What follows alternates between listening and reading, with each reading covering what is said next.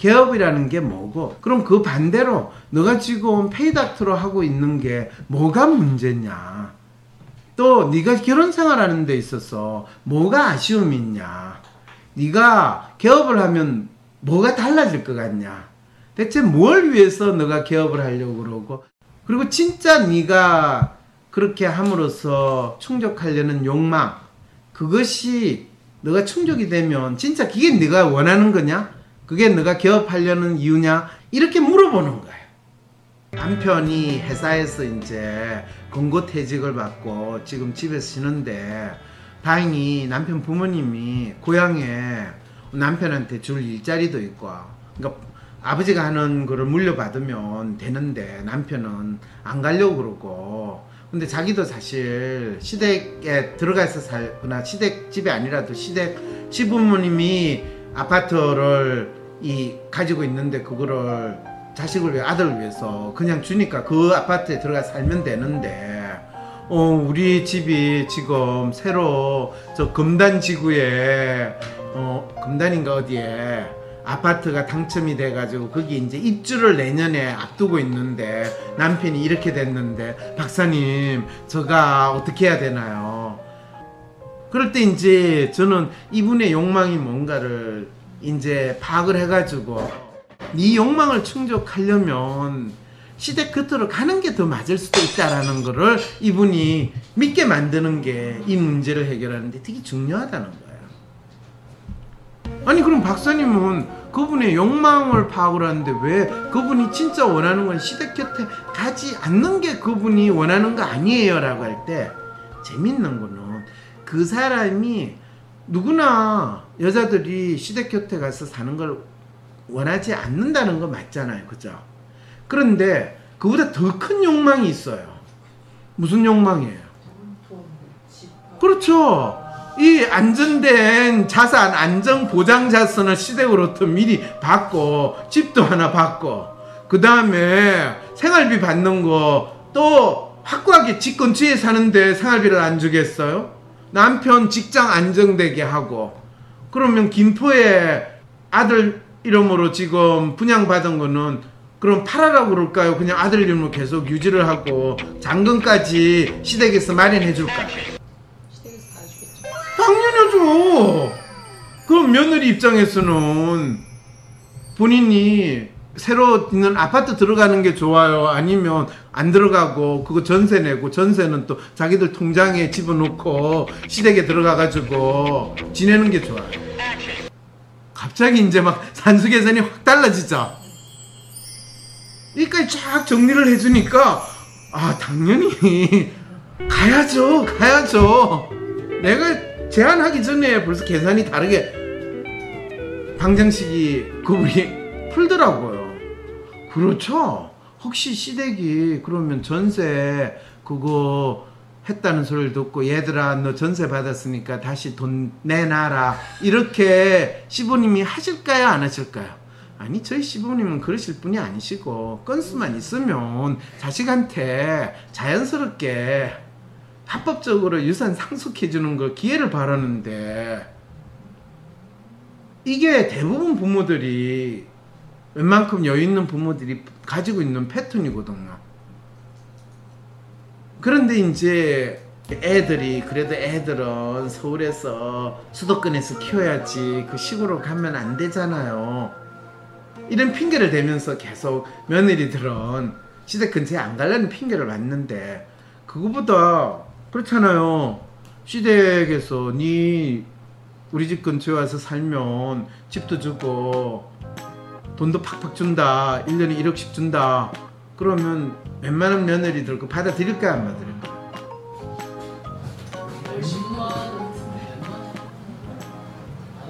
웬만하면 다 받아들이겠죠. 그래도 죽어도 안 간다라는 며느리 있긴 하겠지만은, 그거는 그 며느리가 능력이 있거나 그 정도 돈은 우리 친정에서 내가 받는다 라고 할 때는 그렇게 돼요. 그러니까 사람들마다 상황과 성향에 따라서 이게 다 다르다라는 거를 하나하나 확인해야 되거든요. 예. 이제 이런 것들이 상담에서 이 끊임없이 그 상황에 대해서 물어보고 들어보면서 그 사람이 정답처럼 정해진 게 아니라 어떻게 다양한 가능성이 있을까를 생각을 해보는 거예요. 그래서 여러분들이 상담하면 꼭 그 사람의 심리적인 문제만 생각을 하는데, 우리의 정서와 심리 문제라는 것은 우리의 생활 속에서 내가 속해 있는 환경에 따라서 엄청나게 달라지는 거. 남들은 죽어도 안 한다는 시집살이를 얼마나 잘하는 거. 그렇잖아요. 재벌가에 가가지고 예 어머님 이러면서 너무나 잘하는 며느리가 있고, 뭔 소리야 네가 바람 펴 나도 그럼 맞바람 펴 이래가지고 하는 며느리도 있거든. 그 기본 조건은 그 정도 돈은 나도 만들 수 있어 라고 할 때 달라지는 거예요. 그런데 그거를 정확히 알면, 서로 딱 정확히 알면 이게 아주 잘 되는데, 그게 정확히 서로 안 되고 엉뚱한 생각을 하면 아주 힘들게 생활이 어려워지는 거죠. 이게 상당히 많은 갈등이거든요. 특히 대부분의 가족 관계에서 일어나는 문제. 왜냐면 그 사람이 이야기하는 거에서 정답 같은 걸 찾는 작업에 들어가게 되는.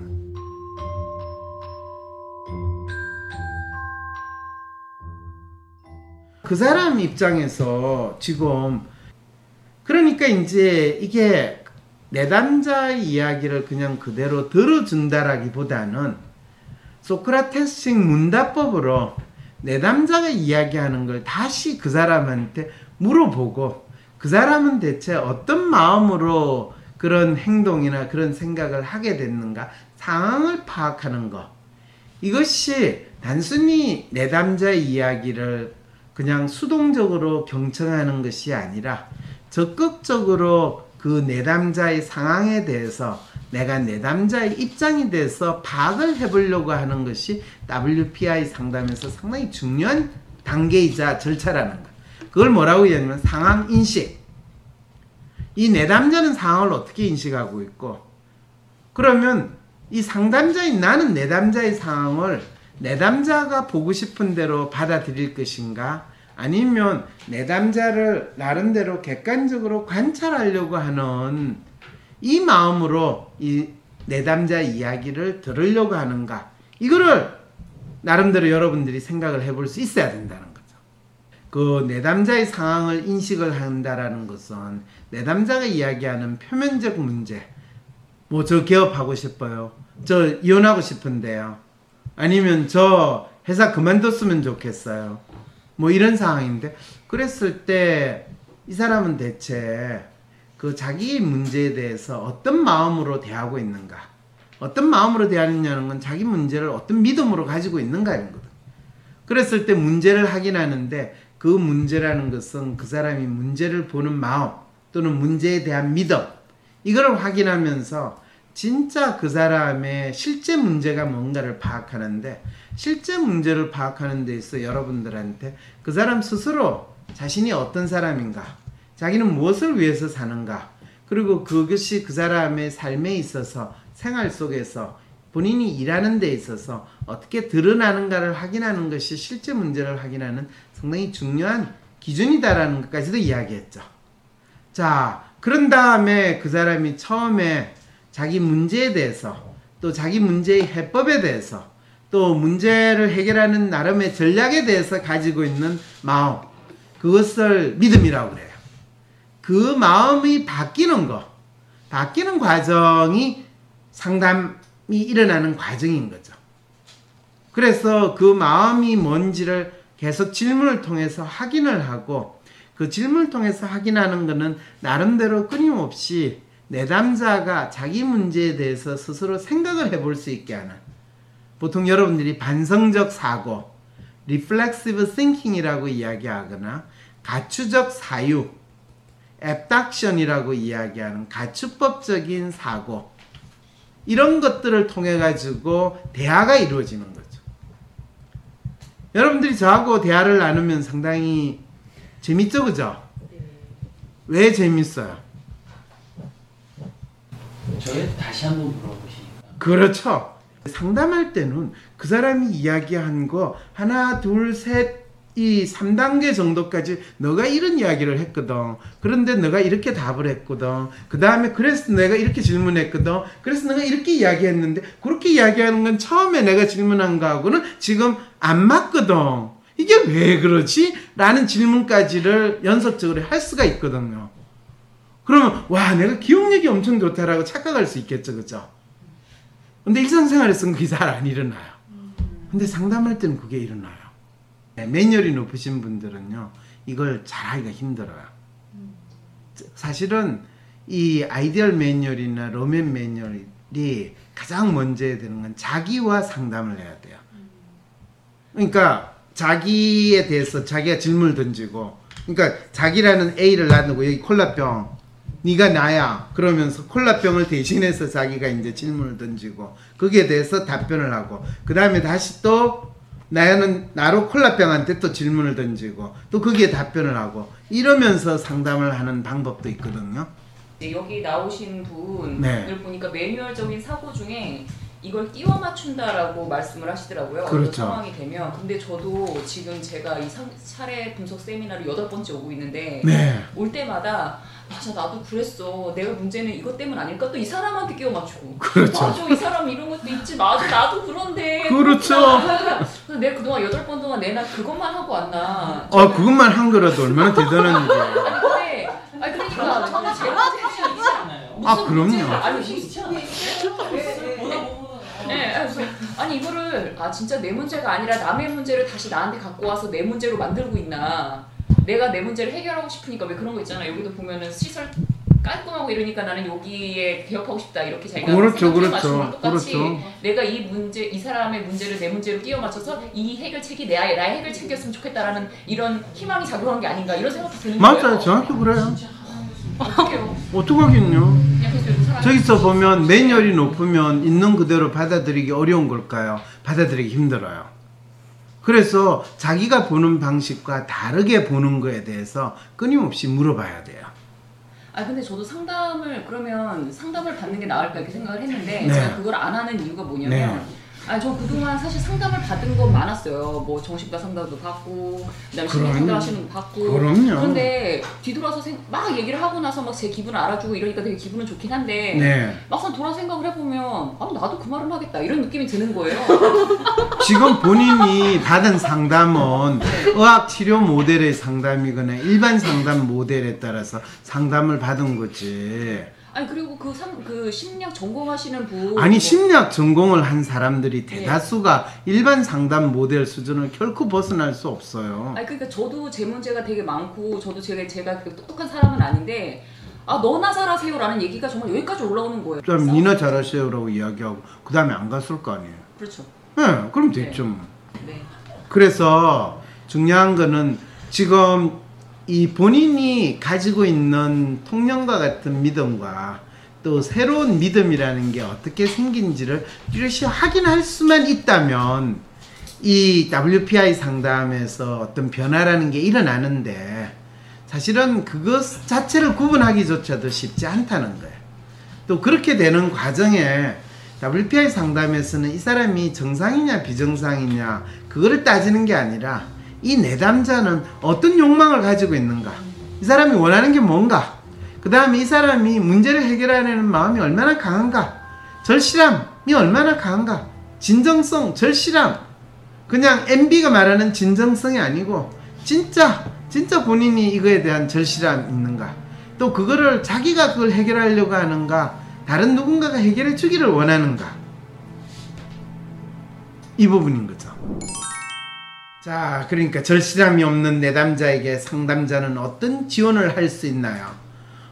상담자가 해줄 수 있는 게 별로 없어요. 다음에 또 상담하러 오라 그 이야기하는 것밖에 없고, 가능하면 상담비를 왕창 더 비싸게 만들어야 되는 것밖에 없어요. 그럼 절실함이 생기게 되는 거죠. 네. 아니 그 방법이 상당히 효과적이라는 걸 제가 생각을 했어요.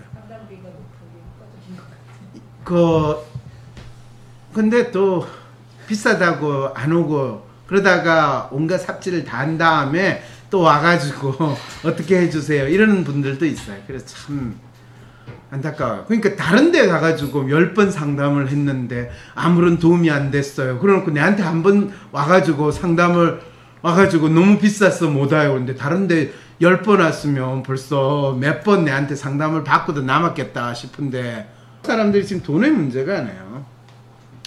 자, 내담자가 상황을 인식하는 거, 왜 상황 인식에 대해서 중요하다고 제가 이야기를 했나요? 내담자 입장에서 상황을 파악해야 돼요. 그렇죠. 놀라운 거는 내담자가 자기 문제를 상담하러 왔잖아요. 그런데 그 내담자가 자기가 처해 있는 상황을 제대로 인식할까요? 인식하지 못할까요? 인식을 못하는 것이 대부분의 상담에 오는 내담자의 특성이기도 하고 상황이기도 하다. 또는 내담자의 마음이다 라고 이 상담하는 사람은 꼭 알아야 돼요.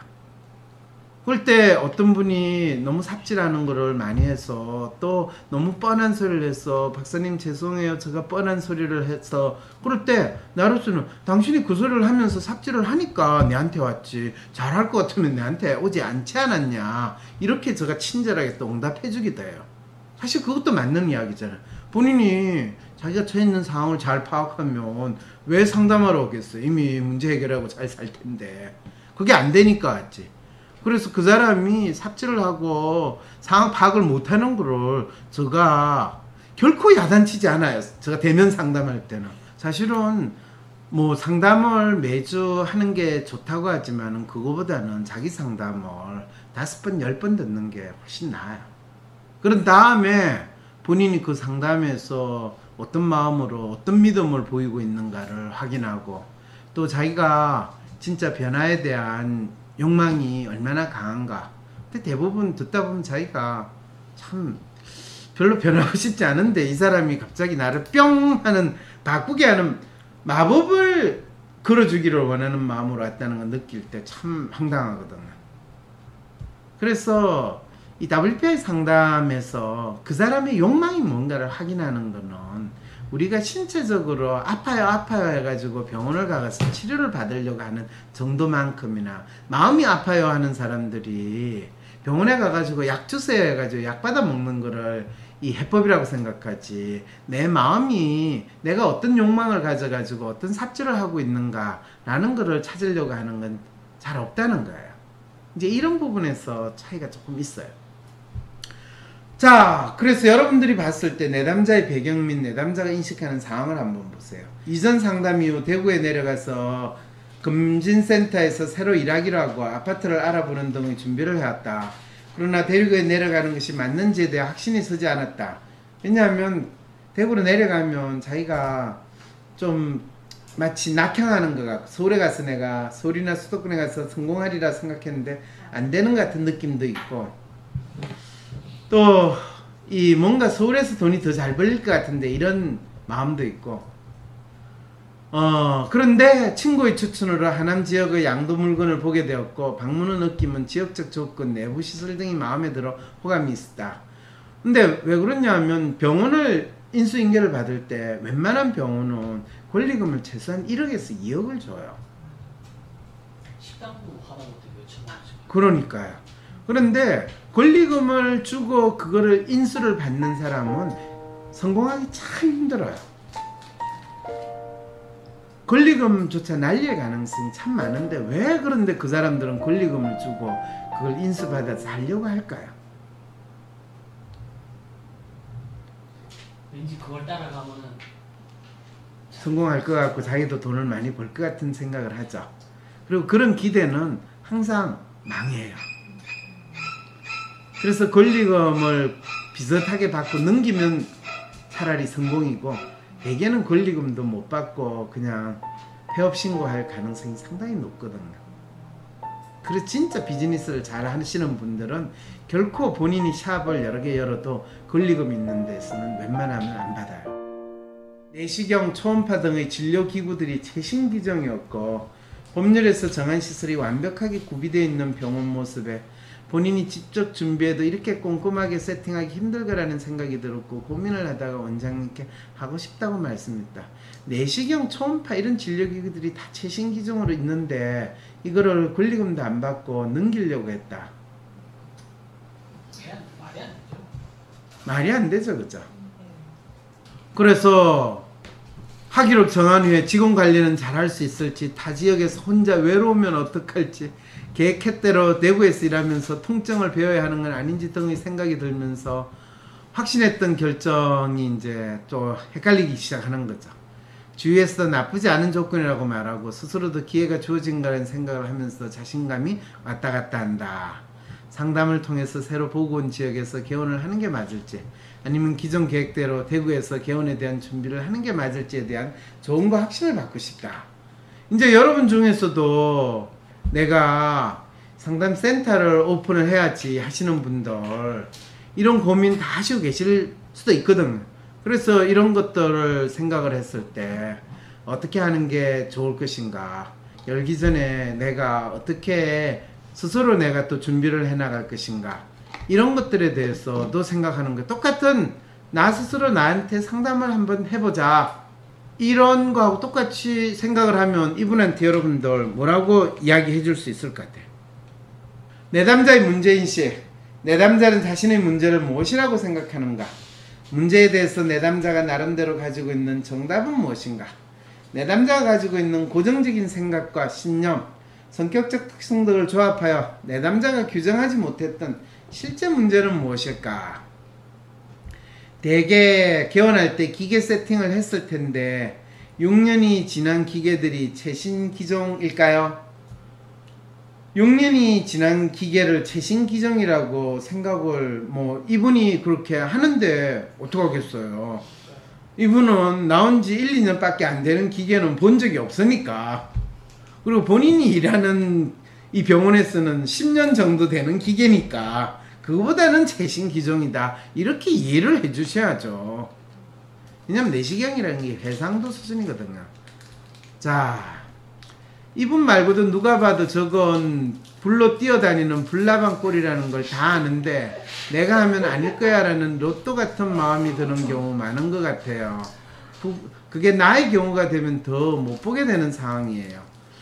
그러게요. 그래서 보통 우리가 전문가의 도움을 받는다라고 하는데, 대개는 친구, 의사, 전문가 이런 이야기를 했는데 그 친구는 괜찮다, 좋다, 좋은 기회다 이렇게 이야기하니까 같은 업종에 있는 전문가 말을 믿을 수가 없다라는 것을 우리는 확인하게 되는 거죠. 그래서 내담자의 문제인식은 사실 로맨티스트의 높은 매뉴얼, 낮은 트러스트. 이 사람이 문제인식을 제대로 자기 문제인식을 못한다라는 거는 말 안 해도 여러분 다 아시겠죠? 자신의 결정에 대해 확신을 갖기 어려워하고 맞는 결정인지에 대해 불안해한다. 마음에 동하지 않는 결정에 대해서는 계속 의문을 갖는데 본인이 마음에 동하는 거에 대해서도 지금 확신을 못 가지니까 지금 불안한 거죠. 낯선 사람과 지내는 거 힘들어하고 너무 많이 환자가 오는 것도 부담스럽고 깔끔하게 세팅된 병원에 호감을 느꼈지고 자신이 원하는 생각보다 이상적인 생각에 끼워 맞추려고 하는 편이다. 그래서 그 이상은 아이디얼리스트하고 셀프가 일치되고 트러스트 만빵이고. 자기와 지금 정반대인 사람을 이상으로 삼는 거라고 보면 그렇죠. 저런 경우가 이제 문제가 되는 거죠. 특히 저럴 때 자기가 원하는 것을 중심으로 판단을 하려고 하지 자기가 처해 있는 상황을 제대로 인식하지 못하는 문제를 인식을 못하는 거죠. 그러니까 이게 이중고를 겪는 거죠. 진짜 불나방 상황이 되는데 본인만 모르는 거예요. 그러면 현실 프로파일하고 이상 프로파일이 일치하는 게 가장 좋은 거예요? 현실 프로파일과 이상 프로파일이 일치하는 게 가장 좋으냐 보다는 그냥 지금 이 사람이 혼동스럽지 않고 자기가 원하는 것과 자기가 살아가는 게 어느 정도 일치한 상황이니까 햇소리나 삽질을 비교적 덜할 가능성이 있다, 이 정도로 봐드리는 거죠. 있는 상황을 얼마나 잘 있는 그대로 보여주는데 내가 내 생긴 대로 사는데 그게 잘 사는 거예요, 못 사는 거예요, 이렇게 이야기하면 안 된다는 거죠. 근데 중요한 거는 내담자의 이제 문제인식인데 이거를 여러분들이 왜 표면적 문제라고 이야기하느냐, 왜 표면적 문제라고 이야기하죠? 문제면 문제지 왜 표면적 문제예요? 현재 상태를 알려주는 거기 때문에 네, 맞았습니다. 이렇게 정답처럼 딱 이분이 진짜 꼭 자판기 찍듯이 정답을 이야기해 주시네. 이전 상담에서 대구 건강검진센터에서 근무하면서 병원 개업을 생각해 보라고 하셨는데 대구 내리지 않고 지금 경험할 수 있는 매물을 보니 그쪽으로 마음이 기울어. 그렇죠. 왜냐하면 상담한 지 한 달도 안 돼가지고 내한테 갑자기 전화 상담을 신청을 했던가 찾아왔던가 그랬거든요. 그래서 이분 왜 이러시나 그런 생각이었어요. 그리고 상당히 전화 상담인지 어쩐지 내가 이게 말이 안 되는데 이거 말이 안 된다는 소리를 직접 대놓고 이야기하기가 상당히 힘들고 돌아서 이야기하느라고 참 쉽지 않았어요. 지금 개원을 해도 되는지 아니면 처음 계획대로 대구에서 개원을 준비하는 게 맞을지 좋은 거 확신을 받고 싶어 했는데 답하는 거는 지금 개원하면 안 된다. 그리고 대구에서 개원을 준비하는 게 맞다. 이건데 얘는 박사님 그래도 이게 조건이 너무 좋지 않아요? 여기서 저는 하고 싶단 말이에요. 이렇게 온 거예요. 어떡하겠어요? 그냥 했어요. 뭐 잘되나 못되나 당신 팔자지 뭐. 점쟁이도 이렇게 이야기하지 내처럼 웬만하면 하지 마세요. 이렇게 이야기하기 참 힘들거든요. 네 군데 가보고 두 팀은 해도 된다, 두 팀은 안 된다. 그렇죠. 이렇게 비방성. 이제 박사님 다시 한번 찾아왔어. 다시 찾아와요. 자, 이럴 때는 어떻게 하는 게 좋겠어요, 여러분들? 상담에서 나옵니다. 왜 대구를 가라고 했는지. 그렇죠. 왜 대구를 가라고 했어요, 이분한테?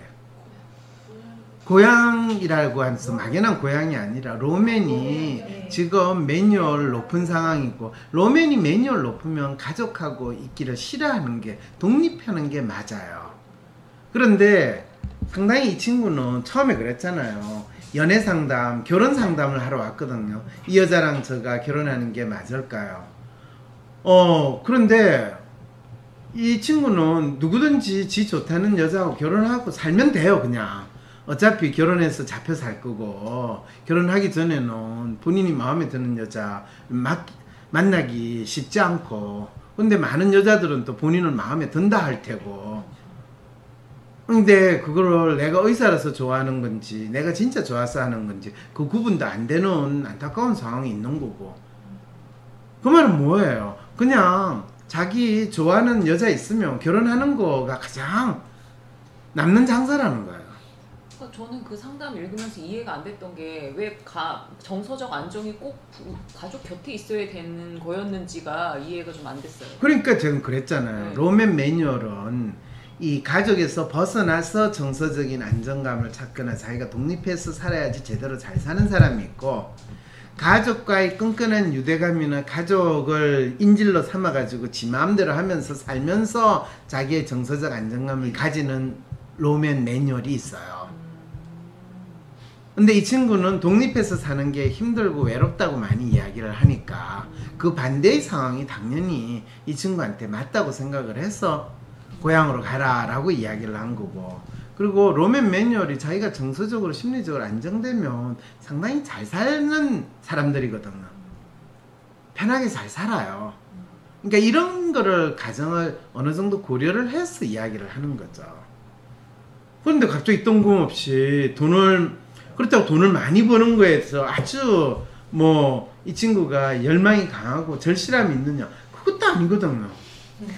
그러니까 왜 또 참 개원 근데 이제 개원을 하면 내가 원장이 되고 내가 뭔가를 하고, 보통 그러잖아요. 어떤 경영대 나오면 자기가 창업을 해서 사장이 되면 제대로 하는 것 같고, 의사도 옛날에는 의사들이 나와가지고 자기 병원을 개원을 하면 상당히, 내담자 오늘 안 들어오셨나요? 당시 내담자님과 이야기 나눈 적이 있는데 분명 돈 잘 벌릴 자리인데 왜 내려가라 하시는지 이해가 안 된다고 말씀하셨어요. 이분은 지금 내담자 분을 개인적으로 알고 있어서 내하고 상담 받고 나서 그 내담자 분이 이분한테 불평을 했다는 거예요. 지금 이 돈 잘 벌 자리 왜 황 박사 내 돈 버는 기회를 지금 허용을 안 하고 내보고 내려가라고 했냐. 내에 대한 원망하는 마음이 잔뜩 있었다는 이야기를 지금 비밀을 폭로하는 거예요. 이제 알겠죠? 그런데 이분이 지금 자기 상담에 들어왔다. 여기 오늘 참가하신 분이 이제 스스로 말조심을 막 이제 하시기 시작하네. 어디 카페 어디서 열면 돈을 벌 수 있느냐, 2, 3년 만에 인테리어비도 못 건지고 난리느냐고 똑같아요. 맞아요. 실제로 병원 개원하는 거 의사들 망해요. 사람들은 그 망한다는 거, 성공한 사람 이야기는 듣고 싶어하고 많이 알려지는데 망하는 사람이 세계에 한 명이라는 거 잘 몰라요. 그럼 또 그 망하면 의사들은 뭐냐 하면 자기가 입지를 잘못 선정을 했고 어쩌고 그러면서 또 다른데 또 오픈해요. 가축법이라고 이야기하는 거는 어떤 일정한 패턴을 가지고 사람들이 이렇게 행동한다라는 많은 관련된 정보나 지식이 일단 있고, 그 패턴을 어떤 사람이 보일 때 이 사람은 어떤 패턴의 내용으로 나오는가를 추론을 해가지고 설명을 하는 거예요. 그게 가축법적인 사유라는 거예요. 이거는 수학 응용 문제 푸는 거하고 똑같아요. 수학 문제 중에서 응용 문제라고 하는 거는 거기에서 문제의 이런 유형은 이렇게 해법을 푼다라고 생각을 해야 되잖아. 이거 공통 수학에 있는 종합 문제를 많이 풀어봐야지 이런 사고가 되지. 그거 잘 못 푸시면 이거 하기 힘들어요. 아니 저도 로맨-매뉴얼이고 그래서 공감되는 부분이 있어서 이제 여쭤본 거고, 이 여기서 정서적 안정이라는 게 저 같은 경우에 독립을 하고 나서 좀 안정이 됐거든요, 정서가. 그래서 아까 그랬잖아요. 로맨-매뉴얼에 독립을 해야지 정서적 안정이 되는 사람이 있고, 그 다음에 가족하고 같이 있으면서 정서적 안정이 되는 사람이 있는데, 그 차이는 가족하고 같이 있을 때 가족을 자기 인질로 삼아가지고 지 마음대로 하고 완전히 가족을 감정 쓰레기통으로 하면서 본인이 공주로 살 수 있는 인간들은 또 이 가족 속에서 정서적 안정을 더 찾고, 가족의 감정 쓰레기통으로 하거나 가족의 희생이 됐다고 할 때는 빨리 도망가가지고 혼자서 살면서 지내는 것이 정서적 안정을 찾는다. 이 두 가지 패턴에 대해서 이미 설명을 다 했는데 기억 안 나세요? 구체적인 예를 듣고 나니까 잘 이해가 돼요.